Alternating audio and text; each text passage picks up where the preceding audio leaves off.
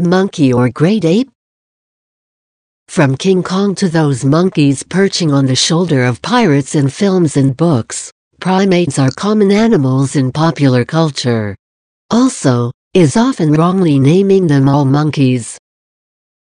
There are three main types of non-human primates: prosimians, monkeys, and great apes. Prosimians are relatively easy to distinguish because they are small and live in trees. This group includes lorises, lemurs, and galagos. The problem is to differentiate monkeys, such as macaques or vervet monkeys, from the great apes, such as chimpanzees and gorillas. Look at their appearance first. Great apes are larger and heavier than all the monkeys, being the gorillas the biggest of all.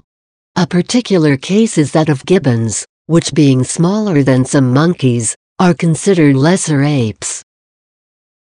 Afterwards, look at the primates from behind, and here is the main key to identify them. Great apes have no tail while most monkeys do have it.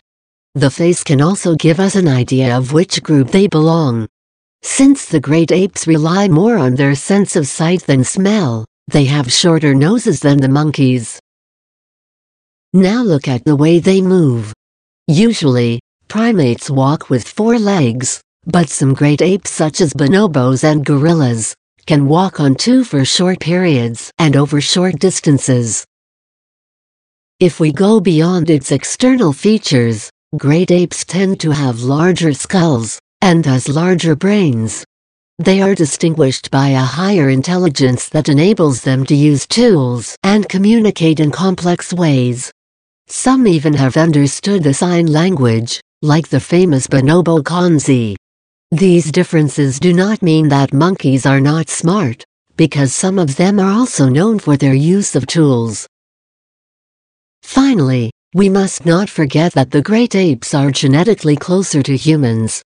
Chimpanzees share more than 98% of their genes with Homo sapiens, and in the scientific classification appears just below it. Although the monkeys and great apes are animals with many differences, they can always remind us how similar are both to humans.